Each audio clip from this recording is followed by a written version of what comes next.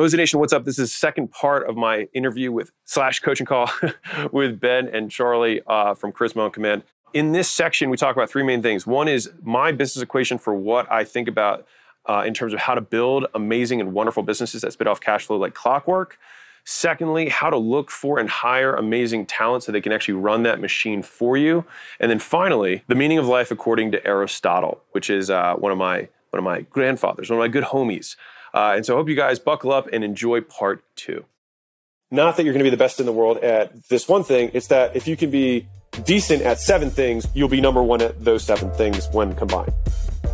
Welcome to the game, where we talk about how to get more customers, how to make more per customer, and how to keep them longer, and the many failures and lessons we have learned along the way. I hope you enjoy and subscribe. And so, can you give a concrete example of what, not even necessarily a gym launch, but of how a fitness trainer, somebody who understands, dude, you're going to have to eat healthy foods. That's going to suck. You're going to have to exercise. How can this person talk about something as difficult to transform as physical fitness, which is diet and exercise? Yeah. How can they talk about it and create a product that beats other physical fitness trainers? So the first, step 1 is delineating every single problem that the person is going to encounter, all the changes that they're going to have, the efforts and the sacrifice, things that they have to start doing, things they have to stop doing, right? And so the things that they have to start doing, it's they have to, if we're going sequence here, right? They're going to leave with some sort of plan of some sort. Now, hopefully you have that, building them a plan as part of the thing that you're selling them, right? But after that, they're then going to have to go to the grocery store. So we have to ask the questions. How are they going to know which store to go to? Are they going to have to go to multiple stores? When they go to the store, how are they going to find the things they're looking for? What brands are they going to need to buy? How much of them, right? All of those questions arise. These are all the things people get stuck on. So it's okay, well, then how can I solve this problem of grocery shopping? I haven't even gotten to one-click grocery delivery or something. You got the plan. I'm just going to send the food to your house, or I'm going to send the food in a chef to your house, or I'm going to send. Yeah, so I'm going to take the grocery store example. So in the book, I have the delivery cube, which is the 6 different ways you can look, different lenses you can look at the product through, right? But just for groceries, because this is the first problem. We haven't even gotten to cooking. We haven't gotten to meal prepping it out. We haven't gotten to actually showing up with the first workout. Just groceries, all right? So if I were trying to help them with this one problem, I could say, okay, well, I could have a do-it-yourself grocery calculator that I could build so that it would adjust based on their weight and their goals and their calories, and it would adjust for them.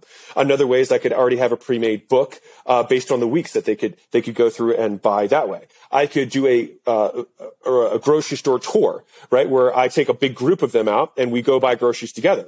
I could record that tour and give that as a virtual product. I could put people together as a buddy system and say, hey, you're not going to go, but you're going to go with an alumni and you're going to go together, and you're going to do that for the first 2 months of working with me until you have the skill, right? Or I could personally take them grocery shopping. Or to your point, I could pre-make the list, load it in Instacart, and then send it to their house. I could also create an alliance or an affiliation with some sort of meal prep company as an additional solution that would be done for you, right? So all of these are just different ways. I mean, another one would be, because I'm just going through the delivery cube in my head. If I said, okay, you can go grocery shopping, but I will be on call for phone or tech support at any time if you get stuck during your shopping experience. I won't be with you, but I will be there to support you. And you can text me a picture of anything and I'll immediately respond to you. One of the books that has had a ton of influence on me is Essentialism. I don't know if you've read it, but it's the disciplined idea of less is more. How does that idea, because it seems like it may compete with this, the idea that being there all the time, having 10 different ebooks for this person potentially to read and 6 different numbers that they can call and all of this stuff. Yeah. Do you see that as being competitive with this idea of solving every micro problem that this person might experience in their journey? I don't think it is. I'm trying to think about the nuance between the difference, because when I delineate all of these different things that we just said as different ideas of how we would solve that problem, we would, through trial and error, figure out what the highest likelihood success. So if I had to pick out of all of these, the most likely would be I preload Instacart with their stuff. Got it. That would be the most likely, which is right. Simple. Yeah. Simple, not at the grocery store, not answering questions. And we're just using this as an ideation process for everyone who's listening, so you can think about whatever problem you're trying to solve. There is a unique way to solve the problem that the prospect, more importantly, will perceive as an easy solution. And to your point, every single time we've made iterations in our services, and we have education components for our licensing business, right? Every new improved version of it gets shorter, not longer. It's always become less. And that's why the book was small, because it took me 4 versions of the book to get it down to 160 pages. So that my goal was that someone could read it in one sitting. That was the goal of the book for me. And each of the books that'll happen. I did. Yeah, that was the goal. And so 100% in terms of simplicity. But for you, from the ideation process you can be all over the place. But then that's why the fourth step is trim and stack, is how am I going to trim and trim and trim down to the few things that have the absolute most value or perceived value in the prospect's mind. And then once you go through a handful of customers, you'll also learn more and get feedback and say, they're still having trouble with this. I have to somehow retweak this solution. And this one they don't value, so I can cut it out. And this is requiring, it sounds like, real time or at least survey interaction with your customers so that you're seeing, like, one, what are these problems? I didn't even think of grocery shopping as a problem, so I've got to be next to them or asking them these sorts of questions, and then receiving or soliciting feedback of how did that go? What did you like? Those sorts of things go into the final version of the product. Yeah. And especially for newer entrepreneurs, I tend to believe in kind of like the Tesla ideology of starting at the top of the pyramid and then working your way down. So the first Tesla Roadster was like, whatever, $500,000, whatever. It was a lot of money, right? And then the next one was, or I think it was $250,000. The next thing they came out with was the $100,000 car. And then, years later, they came out with the $30,000 version. And so I think that people would be best served starting with done for you kind of operationally heavy solutions for people. And that's because you simply don't know enough. And so it's do the expensive quote consulting work that is not scalable to get paid to learn more about how to solve problems for your prospects so that you will be able to then have a brand story, right, for yourself about how you started at this price anchor and how you can provide this level, because it's anchored to this price, of value at a lower mid-tier price, which might be a done with you rather than done for you solution, with all of the learnings you have from. And this mirrors the experience that I had, which is like, I had 6 gyms, and then I did 2 years doing turnarounds where I flew out and actually literally did every aspect of it before I was like, okay, our licensing solution will work for gyms. Whereas the vast majority of people are like, well, he's doing a licensing thing, I'll do a licensing thing. But they didn't do the path that got us there, and that's why they don't replicate the success. Yep, makes sense. Ben, I know that you'd wanted to ask about personal business questions. I do. So this is where we use our podcast in order to get coaching that would otherwise be quite expensive. But go ahead. Listen, go ahead, Ben. This is a question for everyone in the audience that has a 5 million subscriber YouTube channel and has burned out from writing. So for all of those people listening, the question is, we have made 300 plus videos, and to date, it has been the engine of our business. That's how we form a relationship with people, create credibility, and create desire for mastering charisma. And then we give them the program that masters charisma. I am curious because we have tried to hire for a number of roles. We thought, well, maybe the YouTube channel doesn't have to be the backbone of the company. Maybe we can just get a really good marketer. And so we did a multi-month search, pretty much got my ideal person if I could have before the search. Like I was like, oh, I would love to poach this person. We got that person, but it didn't end up working out. And then I've secondly it's been hard to find someone who can write content at the level that we would be proud to publish it. And so the getting out of the business from the bottom rung and being an owner and a strategist like you are has been something I've personally struggled with. And I was curious, how do you find the right people? Because I know your big thing is I don't hire talented people who I need to train. I hire people with pre-existing skills. How do you go about that? Because it has been something that I have either misjudged in the sense that I went, this person's going to crush it. They have the pre-existing skills, or I've gone, I don't know how to find someone with the pre-existing skill of knows a ton about charisma and is good at writing scripts. So I'm just curious if you have any suggestions or advice on ways I might go about this. And I will answer this as an off the cuff of me thinking through it out loud, rather than saying this is Alex's definitive answer. If I were in this position, when I'd be thinking through like, well, Justin Bieber is like, I just can't find someone to sing like I can on stage so that I can outsource my Justin Bieber brand. You know what I mean? So like sometimes I think there are some businesses that are more and more difficult to do that with. Yeah, I feel like a mix of a business and an artist. Yeah, and I think that's normal. And so I think the first thing that I would do is I'd see if I could chunk down the actual activities. Are you familiar with Naval Ravikant? I talk about some of his stuff because I like his stuff a lot. But he talks about specific knowledge being not that you're going to be the best in the world at this one thing. It's that if you can be decent at 7 things, when you combine those 7 things, that's what creates, you'll be number 1 at those 7 things when combined, right? And so I think a lot of entrepreneurship and why you guys have been exceptional at your thing is that you were good on camera. you understand script writing, you also understand YouTube, you're also like good looking young guy. Like, you know what I mean? There's all, and then when you combine all those things, then you become boom, number one at this type of thing. And so if I could chunk down, because you're not going to be able to find a you because there's only one of you, right? But can I find the number one at these 7 or 8 skills that I put together? And it might take a village to try and replace you. And I'll say within the business that I had on the licensing side, it took me 2 years to replace it was a 2-year-long process to replace me. And I speak candidly about the fact that now part of this might have been because there was this pandemic that went around at the same time as I stepped down. So that might have influenced the income numbers. So that's not a slight at the team. I'm saying this because my team might also listen to this. But I was willing to make the trade-off to get the time back, right? I was willing to make half as much from that particular entity in order to get 100% of the time that I was, not 90% of the time that I was allocating there. So how do you do it? I think you chunk down and then you'll still be left with something. And so this might be the one fallacy that I can hopefully share is that we have this illusion as entrepreneurs that we're going to quote, replace ourselves and turn our business into passive income, right?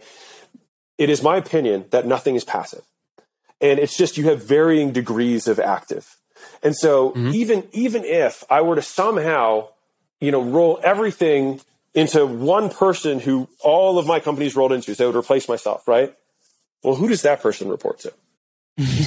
Right? And so like you're only you're consolidating, you're aggregating, but never really eliminating. And I think that simply eliminating the fallacy, the false belief that we are failing at complete passiveness sometimes can solve the problem by realizing that it's not a problem to be solved, but just something that needs to be diminished. And it's not a binary of yes or no, but to what degree? It's a continuum. And I think if you shift that way, then you can look back 2 years from now and say, am I more or less involved in the business than I was? And if the answer is I am 50% or 75% less involved in the business and we're still making the same money, then I would say, I'm doing a great job. I'm going to keep doing this direction rather than I'm not passive yet. I suck. Sure. Well, I'm much less active and Ben is much more active. So it turns out there's not just one of us. There's 2 of us. What, in terms of hiring, do you have tips? And I believe that I've heard you, again, kind of heard you speak about this, but wanted to ask for clarification. Yeah. I think so many things in business are you developed an instinct and you just kind of know after a lot of time, and that's life as well. But in terms of knowing if you've got the right person for the job, about how much time do you feel like is appropriate before you get that instinct and allow it to kick in? And do you have any tips and tricks or particular things to look for to know if this is someone who needs time and TLC and training, or if this is likely to not work out? That is an area that I think we are very deficient. Oh, I'll hold on. There's so many fun things for too long. So many fun things on this one. Okay, I'll consolidate some stuff for the audience. So the 0 to 1 million is about promotion. All right, 1 to 10 million is about product. 10 to 100 million is about people, right? And so that is the trajectory that everyone goes through. First false belief is that people have like an impeccable picker. You just get better. You never get perfect, right? Just as I'm just throwing it out there. It's just that my error rate is lower than it used to be, but it's not that it's somehow like I have eliminated error. We still make bad hires.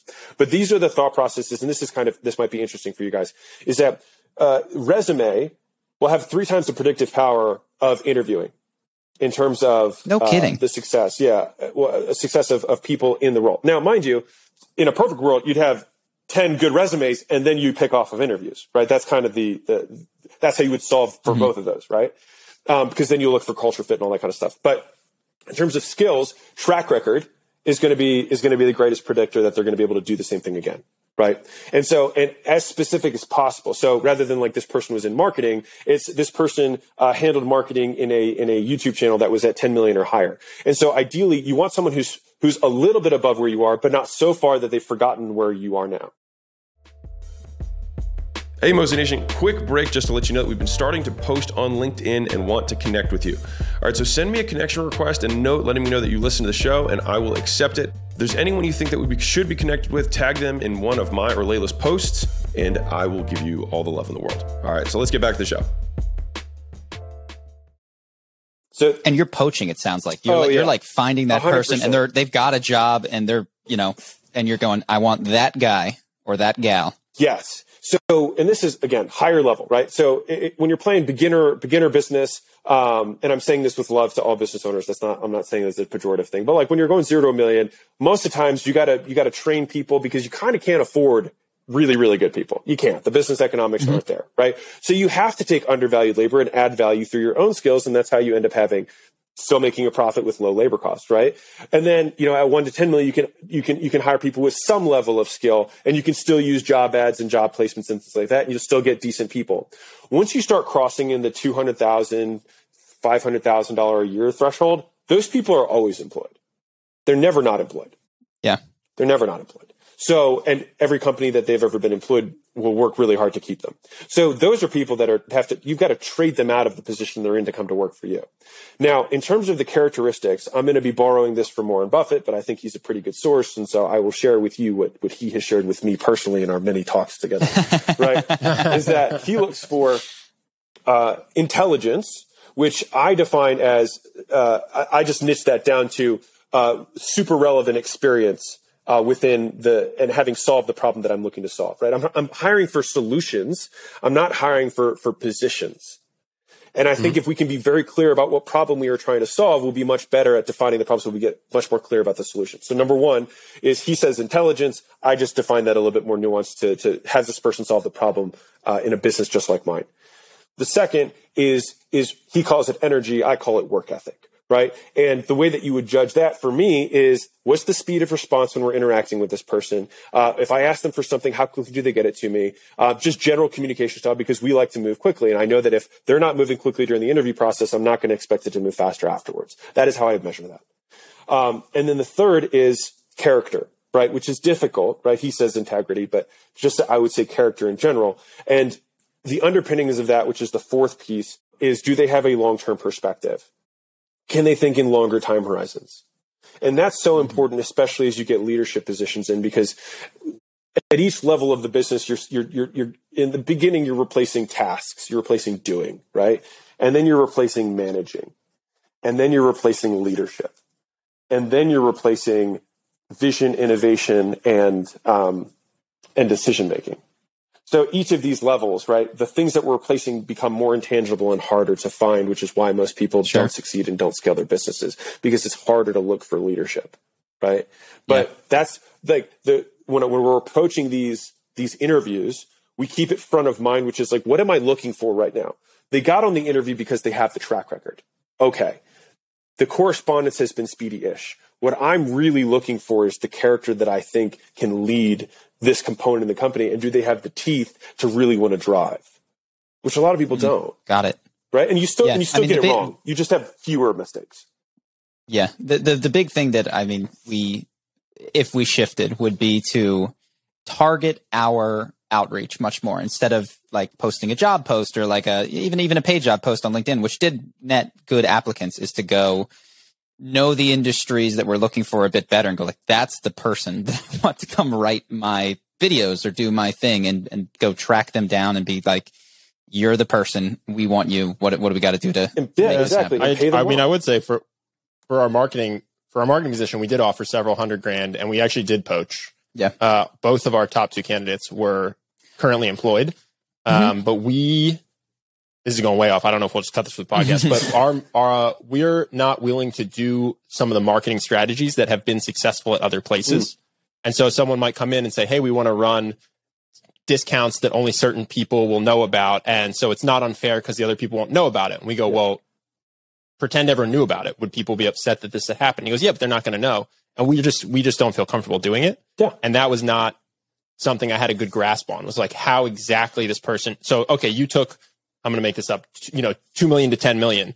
What were the exact strategies that you did? I just saw, you took 2 million to 10 million in a video that sells self-improvement courses just like us. You're perfect, Yeah. Mm-hmm. And so I think where we are particularly a pain in the butt for marketing people is our definition of honesty or doing right by clients is annoying to most marketing people that we hire. They find it inconvenient and too strict. Yeah.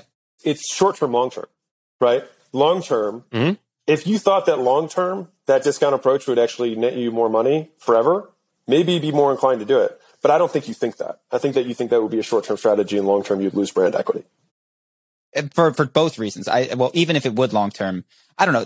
Like I said, I've solved my money problems. Right. So if I'm trading a tiny bit of my own personal morality or integrity for more, it's just like, I really don't need that. Right. Things are too good for me to give a damn. So that's kind of the other thing. And to, to the credit of all the people that have come for us, I've watched a lot of your videos and I go, Alex could help guys with our business, but not with our fucking, not with our drive. I've been kicking back and enjoying, and I watched your video that you talk about the gym that you worked at where the boss said, be here at 9 a.m. and he locked the door and everybody who came in after 9 a.m. was fired. And I'm the guy the boss who shows up at 9:05. I just don't set the standard at a level. But what I think is still wonderful, and that I do like about it is that I think we have a lot of happy people who work here and enjoy working here. And it is, I don't know. I like it. I'm not too. We'll be aligned. Well, regardless. Yeah, you're not going to show up at 9. Yes, exactly. We've aligned values, and it probably isn't the value of $100 million company, but we can grow slowly. Maybe not. I mean, there's hedge funds that operate that way and they manage zillions of dollars. Yeah. So I think if you're being integrous to what you believe, then I think that will always win out in the end. And you can attract and look for people. I was going to add one more note that I think might be valuable for you in terms of the interviewing process. But my wife talks about this a lot. Layla, if you see her channel is super, super, it's really good on building infrastructure because that's how the companies that she's really the one who's building that. But yeah. What is her channel? Layla Hormozi. It's my name with Layla in front of it. You guys got to find a way to do it. That's so funny, man, because you now pop up on my homepage. It's a YouTube thing. If you ever want to chat YouTube, by the way, I don't know if you have somebody that's helping you. I'm happy to sit down and talk thumbnails, titles, all that kind of stuff. I'm sure it's horrible if used to. I have. So yeah, I would love to. Well, it can definitely help because it's also interesting that she's not popping up on my homepage, given how much similarity their YouTube would imagine. So there's some things that you guys can do to cross pollinate as well. Sweet, I appreciate it. She says this process, and I like it a lot, is that she uses the interview process. And one point you were saying directly reach out. You can also just hire a headhunter. So at this point now, we just have several headhunting firms that we know that are reputable. We know the owners and they know exactly what we're looking for. And so it makes it so much faster and easier for us because I just write a check and the problem solved. And I have 3 beautiful candidates and we make a pick. It's just way faster that way. And sometimes the people that so I just hired, I'll tell you guys, this is cool. So on Monday, my new executive assistant starts. Very excited about this. She was nice. Sheldon Adelson's assistant for 10 years, and he just recently passed. So she happened to have been on the job market at the exact moment that I needed an executive assistant. And for those who don't know, he's worth $33 billion. So I'm not quite there. But hopefully I'll learn from some stuff from her. But yeah, those people exist. It's crazy. And using the interview process itself as a learning process for you. So when you talk to, let's say 10 of these high level marketing people and you ask, no, specifically, what would you do? Because that is part of our interview process. I want to know specifically what you would do. We had one guy who's like, well, I'm not going to share that with you until you hire me. We're like, next, right? So another guy, and then he wrote this massive thing about how we were horrible and it's so unprofessional to expect that. And I was like, thank God we didn't hire you. And so, so the other guys were all like, I would do this, I would do this, I would do this, I would do this. And the thing is by the 10th interview, we've got a list of 30 really good ideas. And we have other guys who are like, what do you think about this? It's like, oh, I have experience with those things. So the interviews get better and better and better as we get more really nuanced information and solutions from people who have already done it. And so we actually it's like a 2-sided learning process. And I think that even thinking about it that way shifts the perspective of God, it's just such a waste of time me interviewing all these people to this is a learning process for me just as much as it is an interview for them. Cool. Interesting. Did you have other stuff that you wanted to do on the hiring piece? I know that was a big thorn in your side.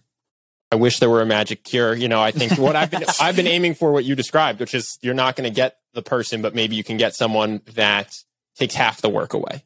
And so that's what I've shifted what I'm aiming for. It's like, okay, I'm not going to be able to just send a title and a topic and have them write it, record it, send it over to our editor, and I'm not involved, but maybe they can do a bunch of early research and a first draft such that I do half the work. So that is where I'm actually leaning. I was just kind of hoping you'd have some magic Alex Hormozi bullet that I didn't know about where I could clone myself, but lobotomize him. So he loves working and hates fun. But he hates money until I can do that. No, he hates money. He hates sunshine and surfing, but he's my clone. But no, I mean, I think your advice is exactly what I'm going to try to pursue. So it's comforting to know that that's at least in the right direction.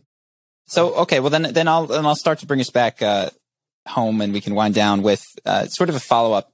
You talked about, flying private is really cool. All this stuff is really cool. You're getting to do what you like. I without using the term happy, but I will use the term happy. Maybe joy is a better word. What is bringing you joy? What is working? Because like you said, you've solved your money problems, and these are the problems that you're solving now.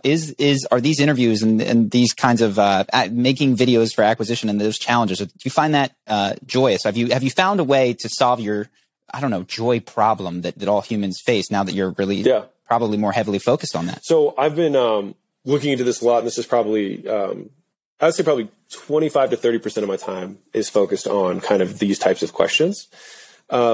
And so what's really interesting is that I think Aristotelian, so Aristotle like kind of made this point, and it was actually gave me a lot of solace in thinking about it. But it was that you cannot see whether a man's life was well lived until after he's dead. And I thought that was, for me, it actually gave me a lot of comfort, because it was like, so then it decreases the pressure that I have in terms of how to always try and create meaning, because meaning is actually created posthumously.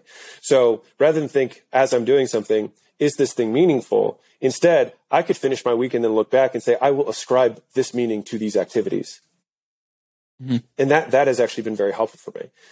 In terms of the meaning in life, I'm borrowing this from a friend of mine, who quoted Albert Camus, who's a Moroccan, I believe, a Moroccan philosopher. And he said, the meaning of life is the reason you don't kill yourself. And it's super morbid, but it's also kind of true, right? Like whatever the reason we get, if you think about why would I not do that? It's like, well, whatever the actual first or second answer that you have is your meaning. And I thought that was actually really, really powerful. So for me, that was also very, very useful. And then the third, what did you come up with for that? The game. Oh, the game, just the game is in and of itself is. I love the game. Pleasurable, a joy. I love the game, and my wife, Layla. I would love to do that. In that order. Yeah. She's part of the game. She's got a YouTube channel as well. No, Layla's awesome. Like Layla, and I mean, I'm gonna selfishly take the next 60 seconds for everybody who's deciding on like who their life partner is going to be, and I call it that way rather than like spouse or wife or husband, because I think it is really life partner.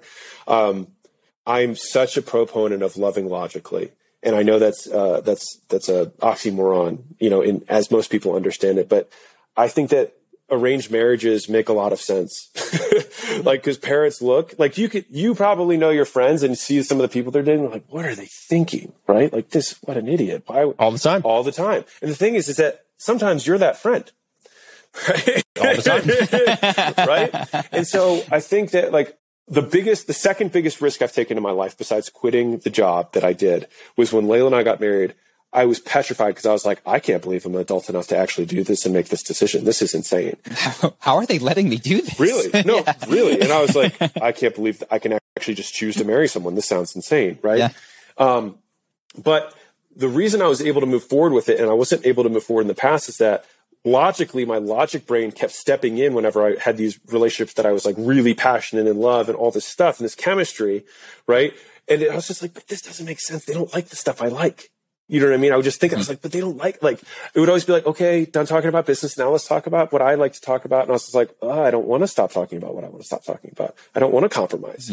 And so I feel like for me, what with Layla is I kind of have a life without compromise. Like, I was like, this is exactly how I want to live. Do you want to do that? And I remember when I was dating, people were like, that's so selfish and one-sided, and you're never going to find anybody who likes that. And I was like, well, I only need to find one. And that's what I think people miss. I felt that in the past. It's like, well, what's the likelihood that you find? I'm like, I only need one. N equals 1 is all I have to find. So it's okay that it's an outlier. I expect it to be an outlier. It should be an outlier. But it doesn't mean I can't find it. It just means it'll take me longer. And so I would just say this for everyone, like the single most important decision I think that we make in terms of subjective well-being, and that's supported with data, is that you have a 0.71 correlation to your own subjective well-being based on the strength of your relationship with your significant other. And so for me, I've taken they're in the business with me approach. I'm not saying you have to do that, but I'm saying that is what worked for me because I could have this shared experience and we're aligned in where we're trying to go and we both are exposed to the same stimuli. So we grow together in that direction. And that has been very valuable to me. Interesting. No, we've talked about compromise as regards relationships in the past, and it is a sticky question. A lot of people tell you that compromise is the bedrock of relationships, and that has always, for me, gone.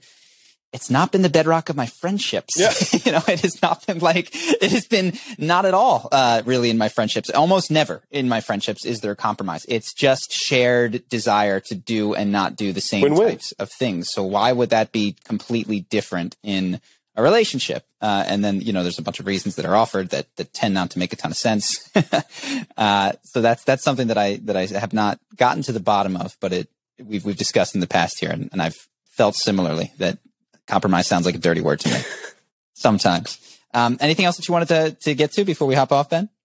No, nothing comes to mind. Yeah, I want you to let you do, I'll shout you out. I think your channel's awesome. I've gotten a lot out of it myself. It has really crystallized why we are at the level that we are at and why we are growing at the speed, which is still good. We're still growing, but why we're, not parabolic at this point, because I'm going, that's what would be required. And it totally makes sense. So no matter where you're at, I think one of the cool things is that you can't always tell with Alex's channel immediately whether it's a video for somebody who's just getting started or somebody who is making $3, $5, $10 million. And there's tons of value at every single level. So it's Alex Hormozi on YouTube. Anything else you want people to check out? There's the book's 99 cents on Amazon. It's called $100 Million Offers. I'll be making 9 more books in the series. Each book comes with a course that's free. It's on my site, acquisition.com. You don't have to opt in for anything.